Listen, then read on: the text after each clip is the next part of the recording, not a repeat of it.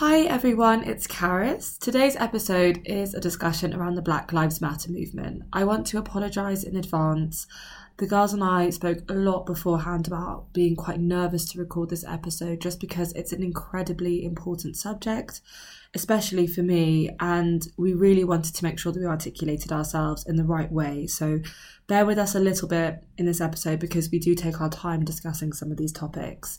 In addition, this is a special kind of book club episode where we'll be discussing Queenie, Girl, Woman, Other, Homegoing, Such a Fun Age, and Americana.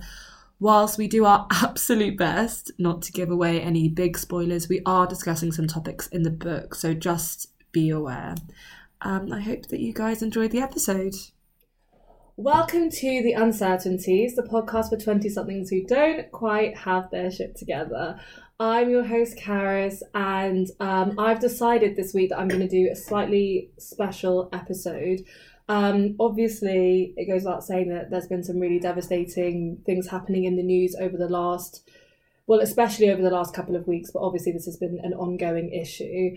And it's been something that's really deeply affected me, as I'm sure it has to a lot of other people. And I really, really felt as though I would be doing myself and a lot of other people a massive disservice if I didn't try and use whatever very small platform that I have to just try and promote some really diverse culture and art and just talk about these issues a little bit more, really. We're all quite avid readers in this house, so I got my house girls with me, and we're basically just gonna have a discussion about some really fun books, TV shows, podcasts, basically just a bunch of things that we've consumed over the last year, basically, since we've been here. I just wanted to start off by asking you guys how you found the last couple of weeks. How have you found it? Obviously, it's interesting to hear it from your perspective. Yeah. Very intense, I must say. It has been. Even though what you said, that it's not anything new, it's just being filmed, basically. And it's been happening all the time, but I think it's completely drawn my attention to it a lot more. And from my own dismay and shame that I don't know enough about it. And this, I think, is something that's been flagged up a lot by people, and something that I think a lot of people still need to get their heads around is the idea that it's always been a problem that seems really far away. Yeah. So even with this right now, we're talking about George Floyd and Breonna Taylor and Ahmaud Arbery, and there are still a lot of people in this country that are like, oh, well, that's happening in America, and we know that there's really bad police brutality in America, and they're not actually looking to themselves and their own actions and being like, no, there is a really, really big issue with the police here as well, but not just that, just general systemic racism and microaggressions that are happening a lot. And I think that's probably how we're going to bring it also into the books that we discuss, because we're not just going to talk about kind of overt police brutality, racism in the books that we're discussing, but also just the more nuanced racism that I think people have kind of been quite almost ignorant to until now, and they're really kind of realising that the microaggressions are just as damaging as, you know, shouting the N-word at a person. So because it's a much more kind of internalised thing that happens over a long period of time. I second what Annie says, because I mean all of the books that we're going to discuss today, I read them ages ago, so I feel like this is something I read about and I'm interested in, but I have learned like in the last few weeks that actually like my education has so far to go, and you see this stuff on social media all the time, which is just like, yes, it might seem exhausting and like you feel like there's so much information, but just push through it and like make sure that you're still retaining information and learning. And I think that's like definitely the biggest thing that I've learned through this week is like to just read everything that you see, and you can never learn, especially as like a white person, you can never learn it all. You can never learn too much. You can always be sort of like bettering yourself and learning how to adjust your behaviour. I work in the film industry, and I think I mean, in terms of it being kind of publicised how not diverse the industry is, it's really, really out there. Obviously, there's the hashtag Oscars so white. We've had people boycotting the Oscars. There's a constant conversation going on about how they can diversify the film industry better, and they're just obviously not doing enough. But yeah, it's been a really interesting time for me, as you guys know. I found it quite frustrating, and I wonder, this has probably happened to a lot of people, and I would love to hear if it has. But I kind of spoke to you guys because I remember over the weekend, not the weekend that's just been the weekend before, kind of saying how disappointed I was that, you know, I'm having constant conversations with my work. We have a group WhatsApp, and we're always chatting about things that are going on in, you know, current affairs. And then suddenly on this issue, they just went completely radio silent. And I did find it really, really strange. And it took me having to be the one we have like a meeting, we have got weekly meetings, and it took me having to be the one to really actively say, are we going to address what's going on in America? Are we going to address the horrible events that have happened with George Floyd? And it was only then that they kind of were like, oh, yeah, of course, and blah, blah, blah. And that in itself is very, very frustrating. And I'm sure a lot of people will really feel the same on this, is that it's, you know, and I'm also only, I'm mixed race, I'm half black, half white, which means that I've also, throughout my life, benefited a lot from white privilege as well. So, but for black people, you know, you're constantly expending a lot of your energy trying to make sure that everyone else feels comfortable. So like if someone says something that's a bit like, oh, and uncomfortable for you, you're like, am I going to pick it up with them, or am I going to let it go today because I can't be bothered for the argument? Yes. Or am I going to do this? And constantly having uncomfortable conversations. And it can be really, really exhausting. And I think now is the first time that people have said, and this has been like an ongoing thing that I've read a lot, but about deprioritizing white comfort and being like, yes. It's not, you know, you might feel really uncomfortable raising it, but think about how uncomfortable and bad it is for the person living it. Yeah. So for me, I was like, it's really frustrating that even within this, you guys, I'm still the one that has to raise the issue and the topic. And it was really exhausting, and I felt really exhausted by it at the time. And they also were like, yeah, this is a really, really great idea.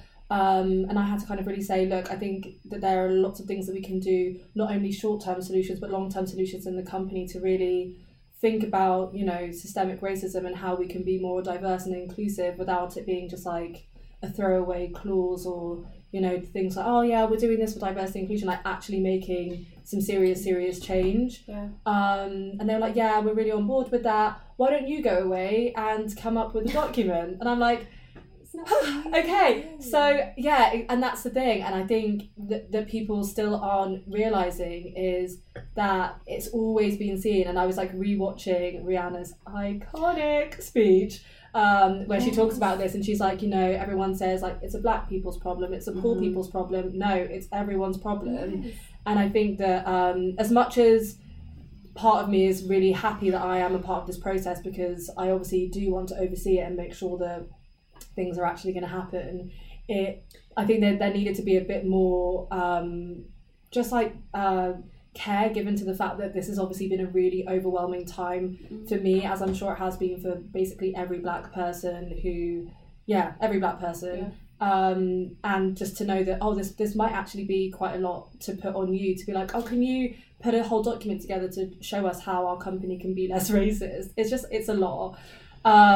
So it's definitely been a bit of a learning curve for me. And even in terms of, I found like friends reaching out to me. I think it's once again that thing of, oh, I'm too scared to broach the subject, and I'm too scared to have that conversation, which I think is the first hurdle that a lot of people need to get over. But speaking from my personal experience, I know that, and I've said this to you guys as well, but because I have had a really, really privileged upbringing, most of my friends, just because I went to a private school and things, and of the upbringing that I had, most of my circle are white. And in a situation like this, it can feel particularly isolating, because you're like, of course, I've got incredible people around me who are very, very supportive, but there's, you know, you do want to speak out to those people who truly, truly understand and are going through what you're going through, and it can feel really isolating. So I think if you are one of those people who is struggling to reach out, just you have to just get over it and do it, because as soon as my friends started reaching out, it was like a weight lifted off my shoulders. It was so nice, because there was just a week where there was like just again radio silence, and it was such an isolating feeling. So yeah, that would be the one thing that I would say in this time is deprioritize that white comfort, peeps.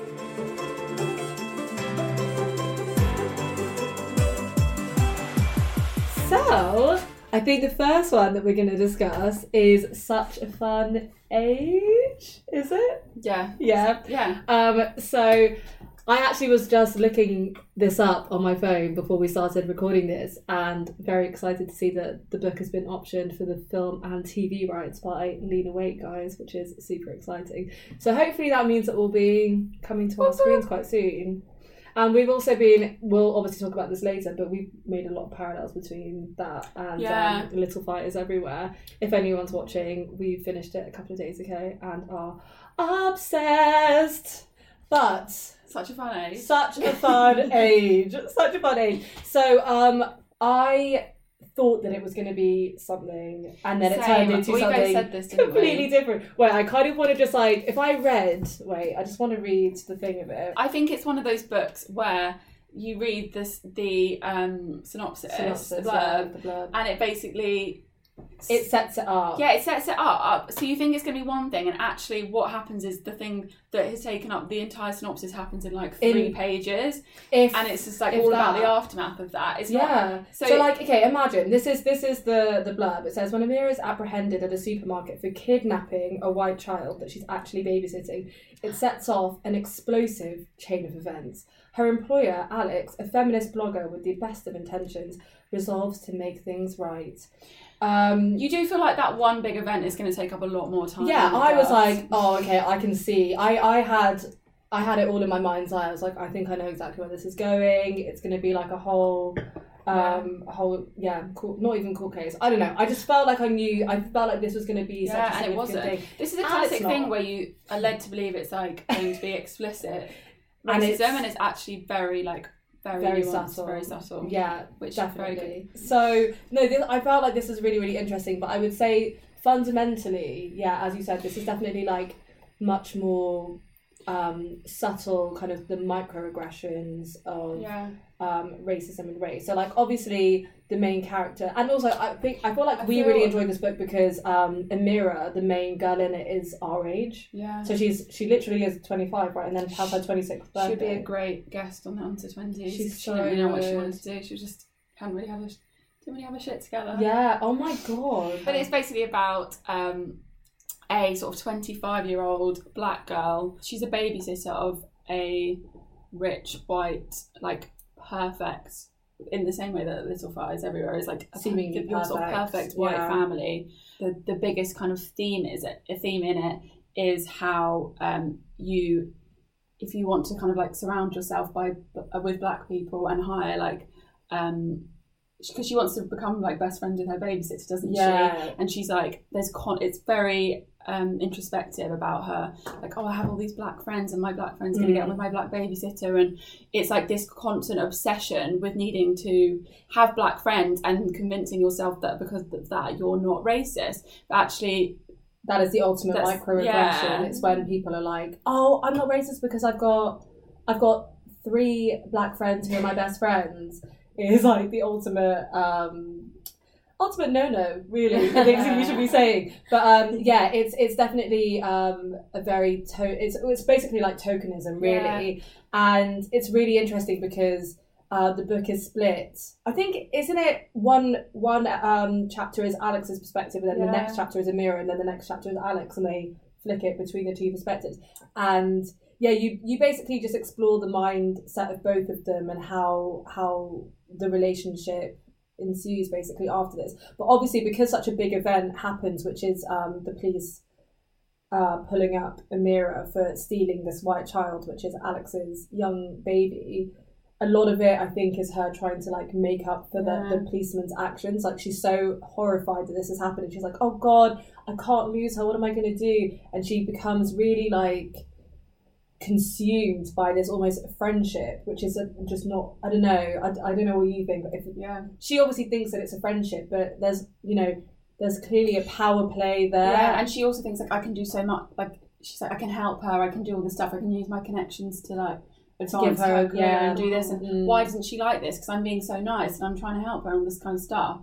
And obviously Amira is just like, what the hell are you doing? Like just really not enjoying it at all. And just something that because I said this to you the other day, it's just like one line that I always remember, which I think is such a good example of this kind of like tokenism, is there's like a bit where it's Alex's perspective, and it's basically like, I counted and I'm gonna it's like about to be Thanksgiving. She's like, I counted and I'm gonna have 6 black people around my table. It's like most I've ever had or something. And she's like, I can't wait for Amira to come and see that I've got at least 6 black people at my and they're gonna get on so well, and they're gonna speak to each other, and they're gonna have so much to talk about. She's gonna be so happy to see that. But for her, she's like really proud of herself. Yeah, and it's completely performative. And the other really interesting relationship is Amira and her white boyfriend, because I don't want to give too much away, but he obviously, because he is also white, and Amira explicitly says that she's only ever before him been with black guys. So there's definitely a kind of like, there's an uncovering of kind of how that relationship works and whether it works, basically. And didn't he also say he's only been with black girls before? Yeah, and there's definitely a lot of themes about fetishization and it's really, really interesting actually, because these are just such kind of nuances where someone might just be like, I'm just into black girls, and then it's kind of like, oh, but are you actually just fetishizing a culture and a skin type and things like that? So it on the surface, and like even reading it felt quite, we've both said it felt quite chiclety, didn't it? Yeah. It was like, it's such an easy read. It's a page turner for sure. Yeah, it is. For anyone, again, as I said, anyone watching Little Fires Everywhere, there are so many parallels to it, for sure. And I also think something I'd say about both of them is how like race and class really play into each other. Yeah, definitely. Because in both in Little Fires and this, there's like obviously a class divide between the sort of two perspectives, but that's also like it a bit like lends itself to a race divide as well. Yeah, definitely. So that's a really, really interesting one that we thought that we would touch on, because it's not very overt in terms of the way that it has conversations about race, but it's still just as important, if not more important, because I think it will really make you re-examine just comments in your everyday life that you might have thought nothing of before, that you might kind of rethink now. Yeah.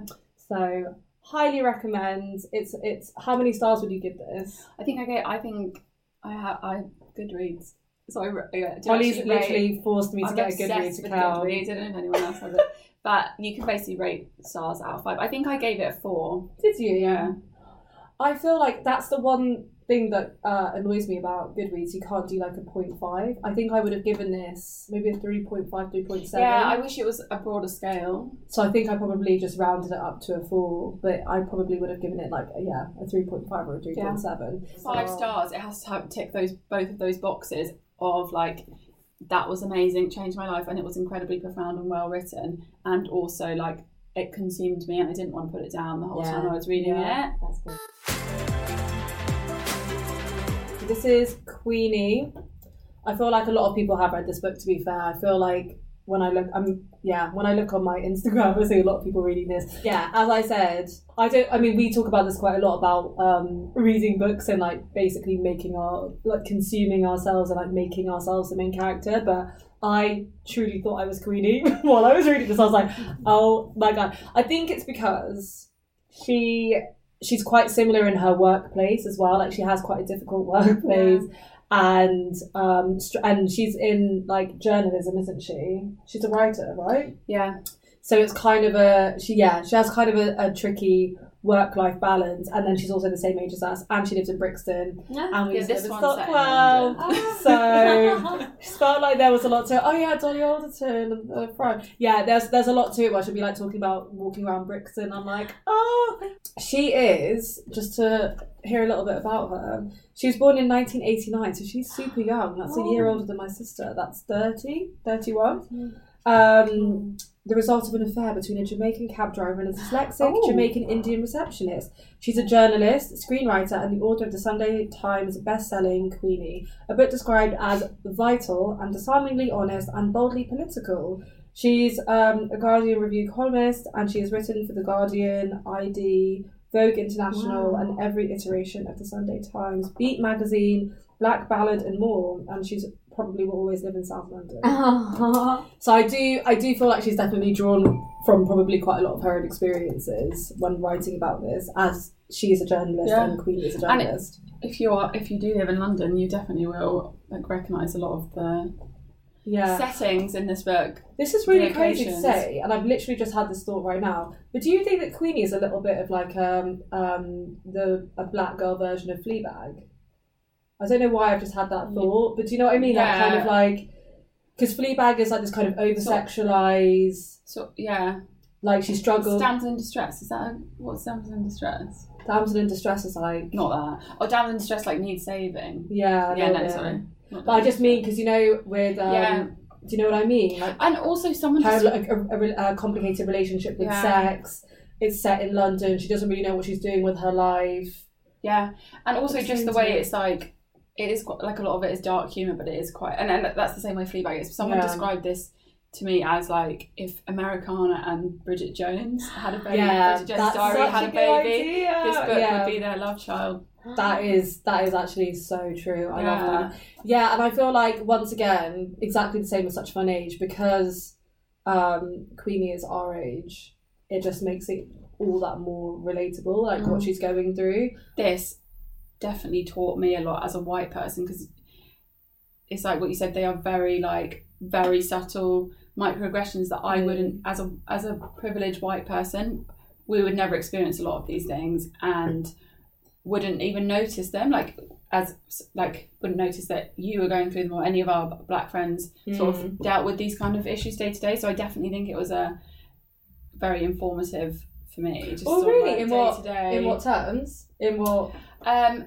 I guess like the fetishization of black people. Yeah. Just like everything that she has and like all this kind of stuff that she discusses with her friends. Just the kind of like issues of like having a white boyfriend and that kind of stuff, and just like actually I think a lot of the stuff was, you know, what his family was saying, and I think quite difficult. Yeah, really difficult, because I'm sure we all kind of like sometimes have these jokes. I know a lot of my friends do. It's like, oh, my grandparents like just from a different time and all this kind of stuff, and we put this thing down to older generations just being like, and like they're unfixable as well, like kind of like doesn't really like Asian people, doesn't really like black people, exactly. Like, no, they're just like a little bit racist. It's like that's grandma. Obviously her white boyfriend has a racist dad, and he just keeps being like, oh, he's just like that, and actually that's like what he's saying is incredibly offensive and really aggressive to her. And also another thing is that she, and I actually find this quite a lot personally, is like when she does get angry and justifiably angry about it, it's like, oh, you're overreacting. And he's always like kind of minimizing it, being like, oh, there was no need for you to storm off, like that's you've made such a big deal out of the situation, and making it seem as though the problem is with her, and her not feeling comfortable enough to bring it up, and not feeling like she can, and knowing that if she does bring it up that it's going to cause an issue. She's going to be seen as very, very difficult. I think that was really interesting actually. I definitely agree with that. It's she definitely has quite like a complicated relationship with herself and her like sexual relationships as well, doesn't she? The book starts with, is this going to be a spoiler alert? This might be a moment, but the book starts with like her and her boyfriend breaking up. No, they've broken up at the beginning, so that's not a spoiler. That's not a spoiler, like that literally happens on that happens actually this might be a spoiler. I'm just going to say it, we can put a spoiler on it, but if you have read it, I just want to say it anyway, because I think this is relatable to what we were saying about Love Island the other day. You know, in the book where he gets a new girlfriend Oh yeah. and she goes around his house, and it's like just this like blonde girl, and she's like, I'm just so disappointed that you literally just. And I think that's what we were saying, Love Island the other day. This is something. It was a very specific time when it was the one day last year, and Danny and that blonde girl just came in, and he just dropped her. Arabella. And it's just like that narrative of society thinking that like blonde white is like beauty. That's what we've been taught to think is beautiful. And in Love Island, they only obviously put people in that are so ignorant and find that like only blonde people or whatever attractive. And I just thought that was quite interesting, because she obviously, I got the sense that she went around and she was really disappointed and was just like, wow, you've got another girlfriend, but you've gone to something that's so different from me. Opposite. So all along you didn't want to be with a black girl, basically. It ends up having a really astute conversation about mental health and how that is viewed in a black community, because again, I don't know if this is something that a lot of people know, and I think it's like definitely a running joke. Like I definitely you actually probably hear this on the receipts all the time, because I talk about it quite a lot, but like mental health in black communities is like not really acknowledged at all. And like you'll be like, oh, I'm depressed, and I'm like, you're not depressed. Like it's like they'll just kind of like completely dismiss it, so like it's not really a thing, because they're like, I think because in a way, because there are so many generations that have suffered such painful lives, like literally gone through slavery and all of, and colonialism and all of this stuff, that they're like, if we talk about anxiety, they're like, child, you are not depressed, you are not anxious, and all of this stuff.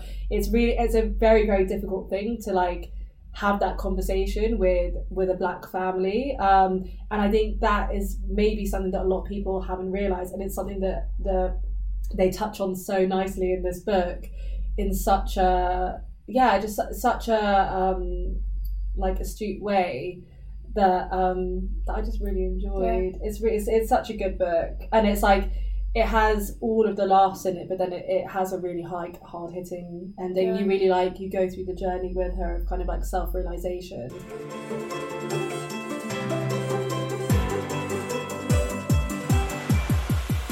Next on our list is one that I think, again, it's another one that I've seen on a lot of people's like Instagrams and things. It's Girl, Woman, Other. Margaret. Girl, Woman, Other. We all read this book. Annie's just finished. When did he finish it? A couple of days ago. A couple of days ago. Still flying. I loved it so much. We've recommended this between us probably to so many people, and everyone has absolutely loved it. Yeah, I've given my I've copy heard to no bad someone. comments. Not a single one. Yeah. It's so good. I was actually this is the first time that I'm reading the blurb in a really long time. This is the Britain as you've never read it. This is the Britain as it has never been told. That's very true. It is future, it is past, it is fiction, it is history. It is a novel about who we are now. Whew, I mean, even just that, I'm like, damn, Bernadine. It's the story of, I want to say, 12 separate women. And it's just linked in one way or another. And like in very non-conventional ways as well. It's just done in such a fantastic way. I feel like for me, the thing that like really blew me away is how amazing she is at creating such distinct voices for each character that like literally jump off the page. It's like you were reading Amma and you were like, oh my god, like I feel like I know Amma, and then you would read is it Yaz, who's her daughter? Yaz, and like just so, there's no way to describe it other than it just being so distinct voices. And also it kind of reads a bit like short stories. I thought, definitely. But also it's not just like they don't just read like this one and this one and this one and this one. It's like they all link in a very subtle way, and you don't like clock it straight away, but you kind of, as you get through the stories, you're just like, that's so clever. Oh wow, that's, I think is incredible and so important about it is that it covers how many years? Because it covers from like before the I think pre-1900s, very early 1900s, all the way to modern day. So you are kind of like seeing all these different, and the stories are very different. They all explore race, but in a very like different way. That's in the context of when the story is.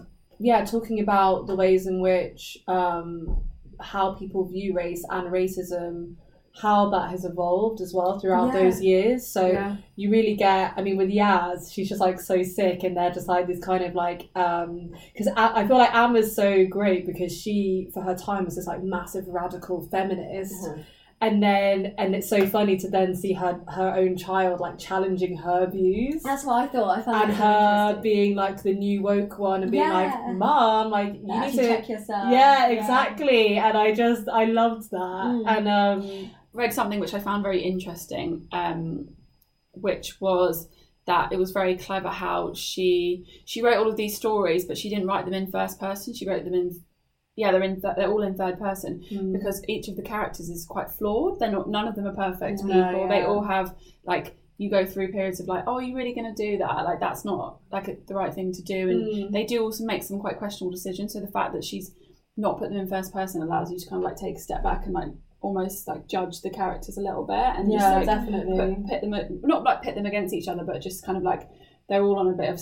I hadn't really thought about that. That's really interesting. Yeah, because I suppose if it's a first person, you will always feel too connected to a character that sometimes you ignore a lot of their flaws. I felt like I was with Queenie. I was definitely like that. I was like, yeah, she's got some flaws, but whatever. She's a great person. I just spoke about the Black British experience throughout that whole time span is such a testament to how good she is as a writer, because I feel like I wouldn't even know where to begin. Something that I found quite interesting when she said in the virtual chat, she was like, Black female history is basically completely erased, completely not there. There's no representation at all. So I thought it was quite a good thing to read, to just kind of, even though it's fiction, it's just learn about Black experience basically. I thought it was interesting.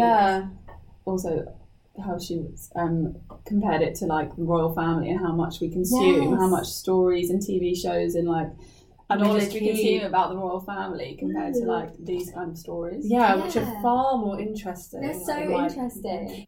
Who was your favourite character? Oh, I had a few, but Hattie was my favourite, who was the great grandma of Morgan. So cute. She was just amazing. Yeah, I like Hattie. I mean, no spoiler alert, but at the end there was a really lovely link. Yeah, the ending delivers. The ending delivers. I was grinning as I was reading it. You were loving. I feel like we were down here and I could like literally hear you upstairs, just like enjoying it so much. I was like, oh my god. The next book that we want to discuss is Americana by Chimamanda Ngozi Adichie, who is a Nigerian writer.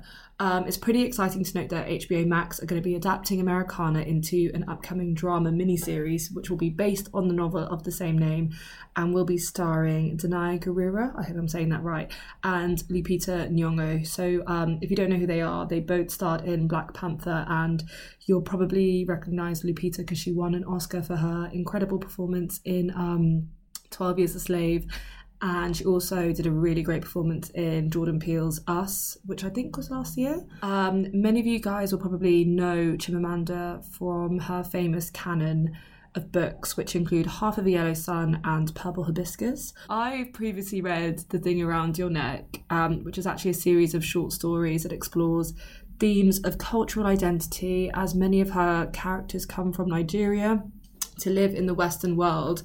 Most of the time this is the US, and they're basically in search of a better life and education and really kind of seeking out the American dream. And Chimamanda writes about this experience of kind of belonging, or rather the feeling of not belonging to either culture, very, very eloquently. And that's something that's very prevalent in Americana as well. For me, something that I absolutely loved about Americana is that it's set in the backdrop of the Obama election, and that event really becomes prevalent in many of the characters' conversations once Efemelu, who's the main character, moves to America. And it's actually being in America that for the first time she's confronted with her race and what that means in the US. And there's a real feeling that once Obama was elected, that it was going to fling the world into a kind of post-racial society, which of course we can now see many years on that was definitely just completely false. But yeah, so the main character of Efemelu, she actually starts a blog about race, and her posts are included in the book, and they are so thought-provoking. Something that I thought was quite interesting was just personal experiences. And something that I just never really thought about was when she went to get her hair relaxed at the Ephemerlu.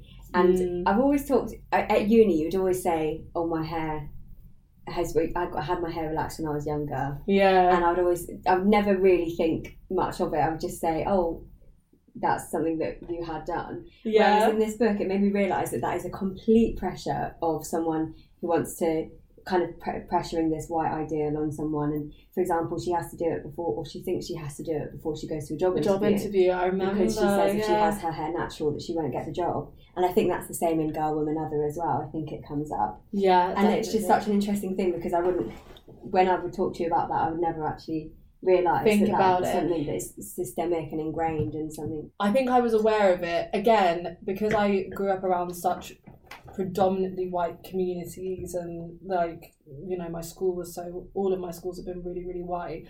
I just really, it is that feeling of like, I already feel like I stand out because of my skin colour. I don't want to stand out as well because of my hair. There was definitely that stage as well of like blonde, straight hair, like basically like cocaine chic, like that whole look, which is just the complete opposite of like, just the way that my body and the way that I look should be. And I think I was trying so hard to assimilate to a culture.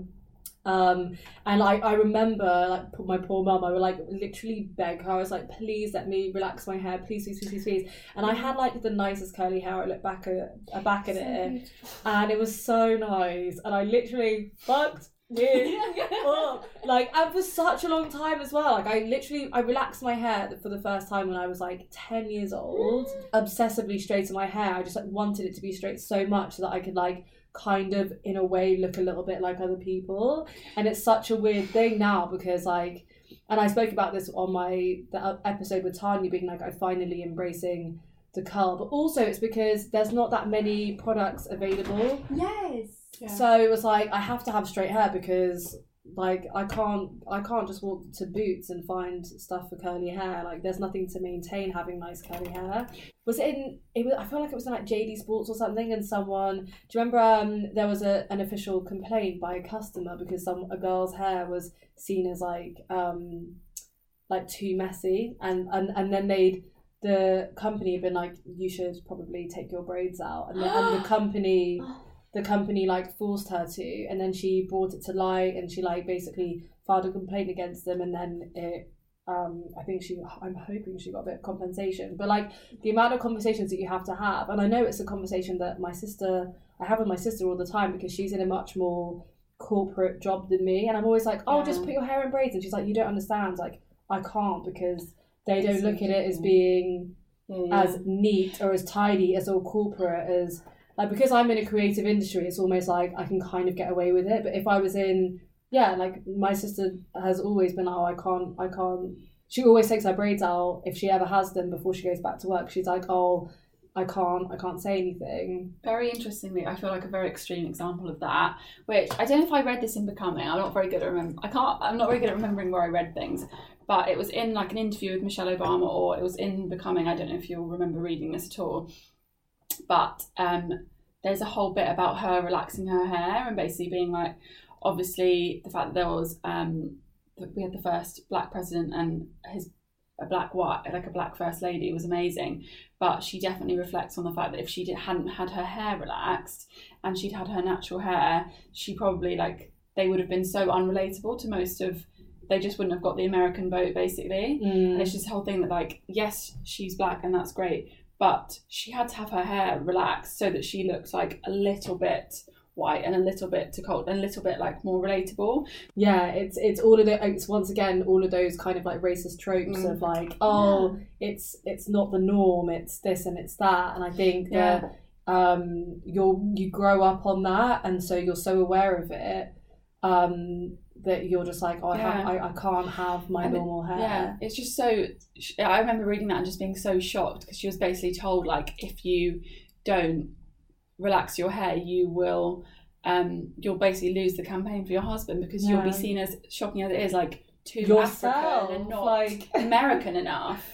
It's just ridiculous.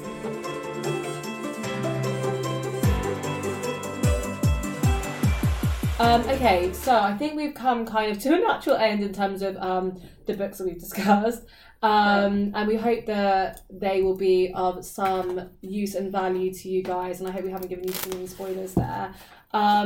The second part that we wanted to discuss are just a couple of things that we've been watching and TV shows that are, again, in the same vein, things that we think are not only really entertaining, but that are, going to give you a bit of a schooling on these types of issues, basically. So obviously, we've kind of already touched on it, but Little Fires Everywhere, which I actually, from posting it on my Instagram story, I've got loads of really positive responses about it. Like, loads of people are really, really into this. Oh. So I don't even I feel like we're probably too late on the trend, like everyone's already on it. But obviously we finished it.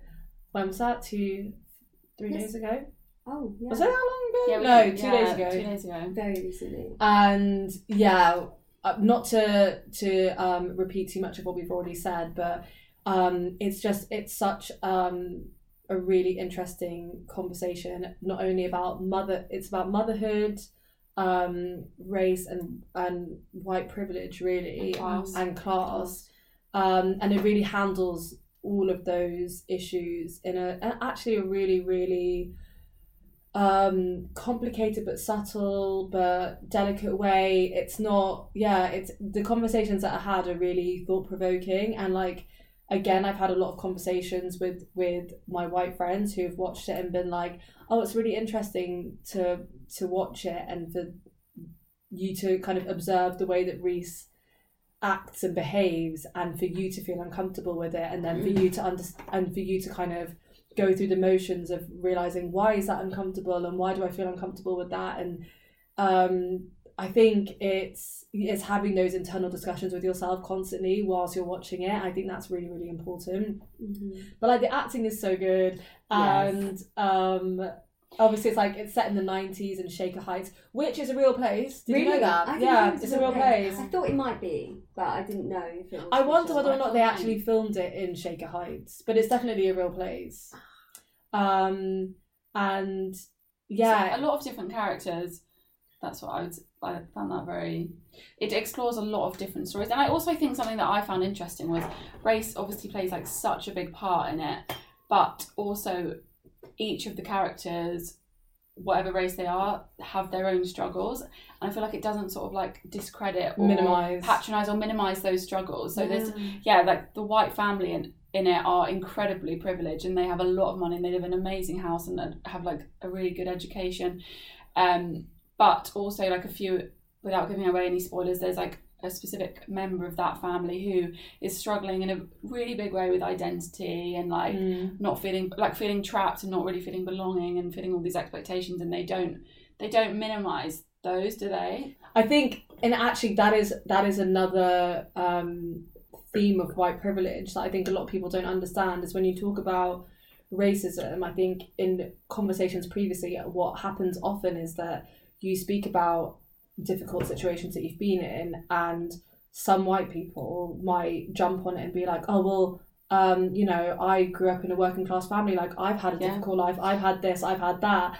And I think the thing about white privilege that people don't necessarily realise, and I think is something that has been a big discussion now, is that it's acknowledging the fact that your life, everyone's life has had its hardship, and it's not minimizing the hardship. It just is acknowledging that the color of your skin is not something that is made your life even harder to live. Yes, yeah. And something that I've been thinking about a lot, actually, because I feel like even like the way that I speak, I feel like I've grown up my whole life with people, if I ever talk about my blackness, people negating it, being like, oh, but like you're so white, or like you're so this, or oh, you're such an Oreo, or you're so, and saying all of that kind of stuff, and just like minimizing my own black experience. And I think that's literally what she's doing. Yeah, and it's being like, oh well, you've got your own privileges, so like you can't identify with that. And it's like, and I think there's a big kind of realization of, people will just discriminate me on the color of my skin, regardless of like any merits that I have, like without me even having to open my mouth, kind of thing. And she doesn't realise that. That's one of the most common like microaggressions, isn't it? Of just like, oh, you don't sound black. Yeah, I've seen that a lot recently. Yeah, or like, oh, you sound really you're like really well spoken for like a black person, or something like that, and it's like, what does that mean? What does that even mean? Or like, where are you from? Like, the UK, England, Reading. But where are you really from? Oh, where are your parents from? Okay. That's always the questions. But no, I feel like it's really, especially during this time, it's such an important thing to watch because it's also just like really entertaining and really good. Great soundtrack, amazing. As we've mentioned a few too many times, and great casting, great acting as well. The kids, and also something so weird that so like each other. We were just saying the casting was extraordinary because there was like Reese Witherspoon, her husband, and like their 4 kids, and their 4 kids looked exactly like both Reese Witherspoon and Joshua Jackson. It was like, I just don't understand. It's so well cast. It's so well cast. A couple of other things. I don't know if you guys watched When They See Us?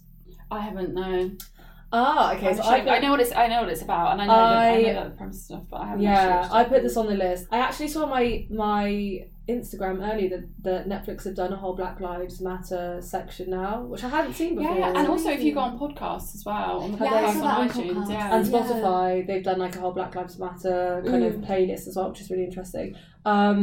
But yeah, so Ava DuVernay is an incredible filmmaker. She did the 13 documentary, which is a seminal piece of filmmaking that everyone should watch, which is all about kind of mass incarceration and how slavery still exists in America. But she does When They See Us. She's also done some slightly not good things like A Wrinkle in Time, which completely bombed. What is that? It's that Disney movie that has like Oprah, Reese Witherspoon, Mindy Kaling. I actually never watched A Wrinkle in Time. A Wrinkle in Time. So When They See Us is it's about the Central Park 5, and basically it was just a kind of gross misjustice of a bunch of really young African American boys who were put into prison for a crime that they didn't commit. It was for a rape of a woman who, she was definitely assaulted in a very horrific manner at night in Central Park. Yeah. And these kids happened to be in the park at that time, and they basically, the police coerced them into some statements because they were very young, and then the next thing they knew, they were put into prison, and basically just ruined their whole lives. And obviously it's a real story. And we were literally just talking now about how we haven't seen, Oprah Winfrey did like an interview called When They See Us Now with the real people. But in terms of kind of, basically the corruption of the criminal justice system, police coercion, all of that kind of stuff. And just the police, it's not exactly police brutality. Actually, it is police brutality. The police interaction with African Americans, all of that stuff is so prevalent with this, and it's such a deeply affecting piece of drama. The performances are incredible. It's just like an outstanding piece of like filmmaking, and it's 4 episodes, I want to say. 4 1-hour episodes, so it's not loads to invest in, but it's sick, and it's completely heartbreaking, and it will like really stay with you for a long time, but it's definitely essential viewing. It's the thing that's actually come up in a few of the books, is that you can't be a black person in America and be in the wrong place at the wrong time. Like if there's been a murder, I think it was in Americana, and the parents had to tell the kids, you can't be, if there's been a murder, you can't be seen in that area, because you can't be scapegoated basically into a crime that you didn't commit, and that is the most awful way to live, and it's something that's still alive. with something as deeply entrenched and systemic as racism, obviously what we're asking people to do is to like learn and relearn a lot of their values and the way that they think. And we were talking about like the Leah Michelle incident as well, and like obviously she completely ruined a young up and coming aspiring actress's life by being very overtly racist towards her. But then it's also like, if she speaks out and says, I've realised the mistakes and things of what I've done in my past, like what's the price that she pays for that? Yeah. I do really believe in that capacity for people to learn and evolve. I believe in a capacity for people to change, but I equally feel like, I don't know, I would feel deeply uncomfortable with the idea that she's just like coasting, living the rest of her life. Yeah, she hasn't been held accountable to exactly, like there needs to be a level of accountability, but then on the flip side of that, I'm like, she probably doesn't deserve to be completely cancelled from culture. Like, I think cancel culture is a really problematic thing in itself, because it doesn't allow any room for anyone to make any errors. I do think, though, it was different. I think Leah Michelle's like not maybe the best example of it, because I think there's some cases where someone said one thing or one word or did like a very ignorant tweet ages ago, and that's like cancel culture. I feel like Leah Michelle's consistent actions and the fact that it was from so many different people just kind of paint her out to be quite a nasty person. And I do think like I wouldn't be surprised if I found out she was still kind of acting like that. It wasn't like a one-off. Okay, I did this really stupid tweet. I was so young. I didn't really. I was probably had a few racist views at that point. I didn't really know much about it. There's a difference between that and like actively. What was it that she said that she something about a wig? Spitting in someone's wig. Like her. It was. There's been so many claims against her that I'm just like. It's really hard to like just let that go. As like, oh, she was young and naive and didn't really know. Like, you know better.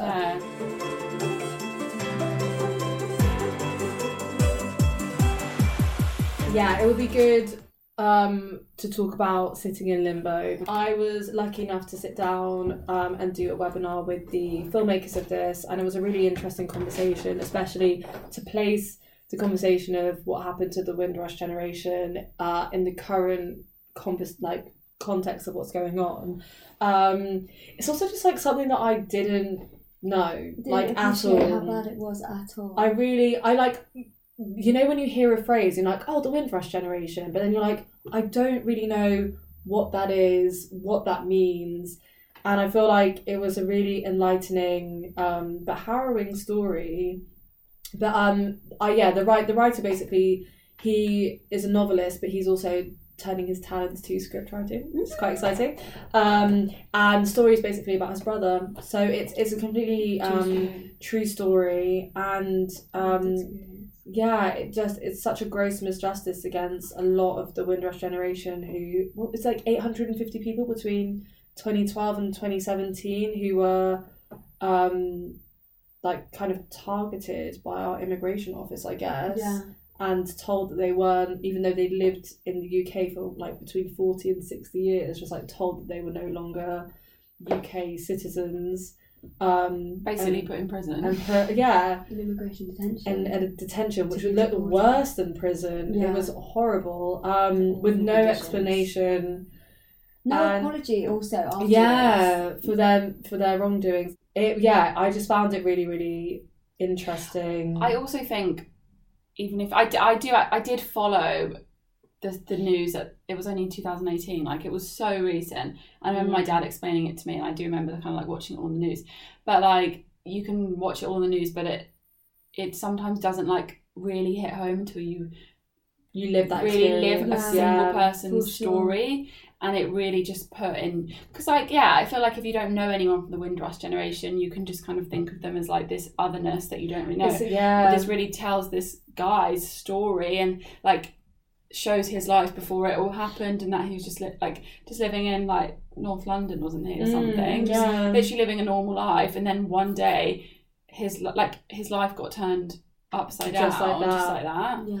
The thing that got to me was that he'd gone through this such exclusive immigration system to the point where he was like, what's the point in even being here. Like, what's so great about our country? That it's not that great, and we're being so exclusive to these people who belong here, and it's not fair. And that really got to me, that he was just like, why do I even want to? Yeah, like why am I fighting so hard to be in a country that doesn't want me? It's such a I can't even imagine that feeling. Like, I'm such an emotional person. I think I'd just be like, I mean, he does say it, he's like, fucking like, and he does get his passport at the end, and it's like incredibly bittersweet. He's just like, I've been through so much shit, and basically been deported to a country I've basically never lived in, and been detained for like months, and I've now just got this passport, and it's like, I don't really want to live in this country. Yeah, and out of work for 3 years, and no compensation. That's what you were saying yesterday. And that's another thing as well that I think this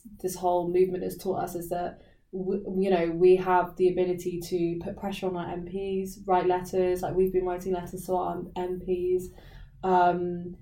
You have the ability to do that. Like, actually not everyone, but anyone who has access to the internet and a laptop, you can do that. And if you do, I would very much urge you to, because it takes 10 minutes, 20 minutes of your day. 1000% absolutely put pressure on your local and all of your governments, because it is making a huge difference. And we've seen that already with Belly Majinga, because we've all put pressure on the government to reopen that investigation, and they've already decided to do that. So don't ever think that your actions are too small, is something that I've definitely learned, because I think before now I've always kind of discredited my actions and been like, oh, what the fuck can I do? I'm sat here at home like doing nothing, like my voice is so insignificant. And I think that actually if you get enough people to like rally behind you, it can actually make such a big difference. And also if everyone thought that, and everyone thought my voice can't make a difference, nothing would ever make a difference. Yeah, exactly.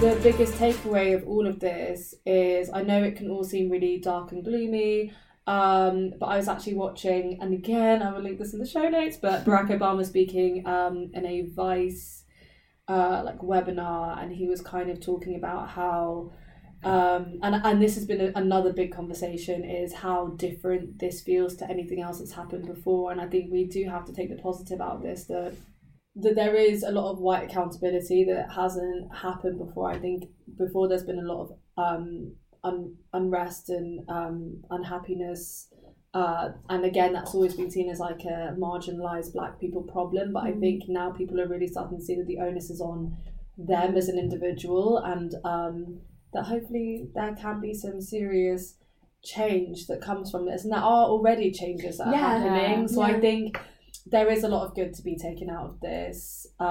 It's one of the most tragic things probably ever, that it took the explicit, violent, awful murder of George Floyd for people to finally open their eyes to an injustice that's been happening for 400 years. But hopefully it has implemented some serious change, and for people to take a step back and reflect on their own actions and what they can do.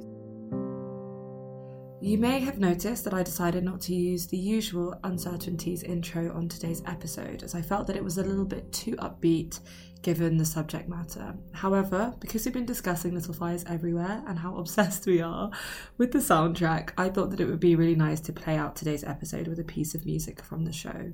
As always, if you enjoyed the episode, please remember to like, rate and subscribe, and please share with your friends. Thank you also to my amazing editor, Noam Zeri, for making every episode sound amazing even when I don't. The Uncertainties will be back very soon. That's in me, that comes from me.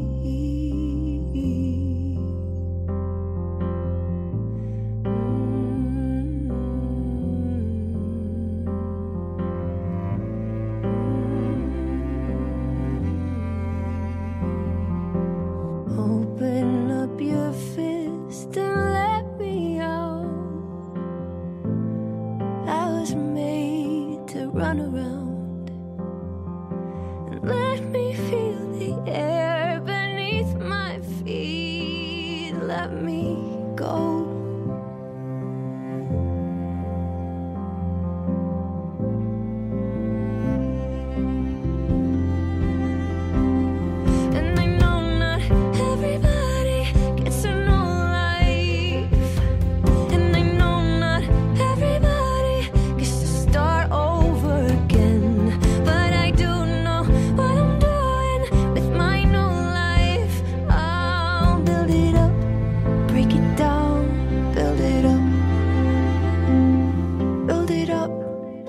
it down. Build it up, break it down.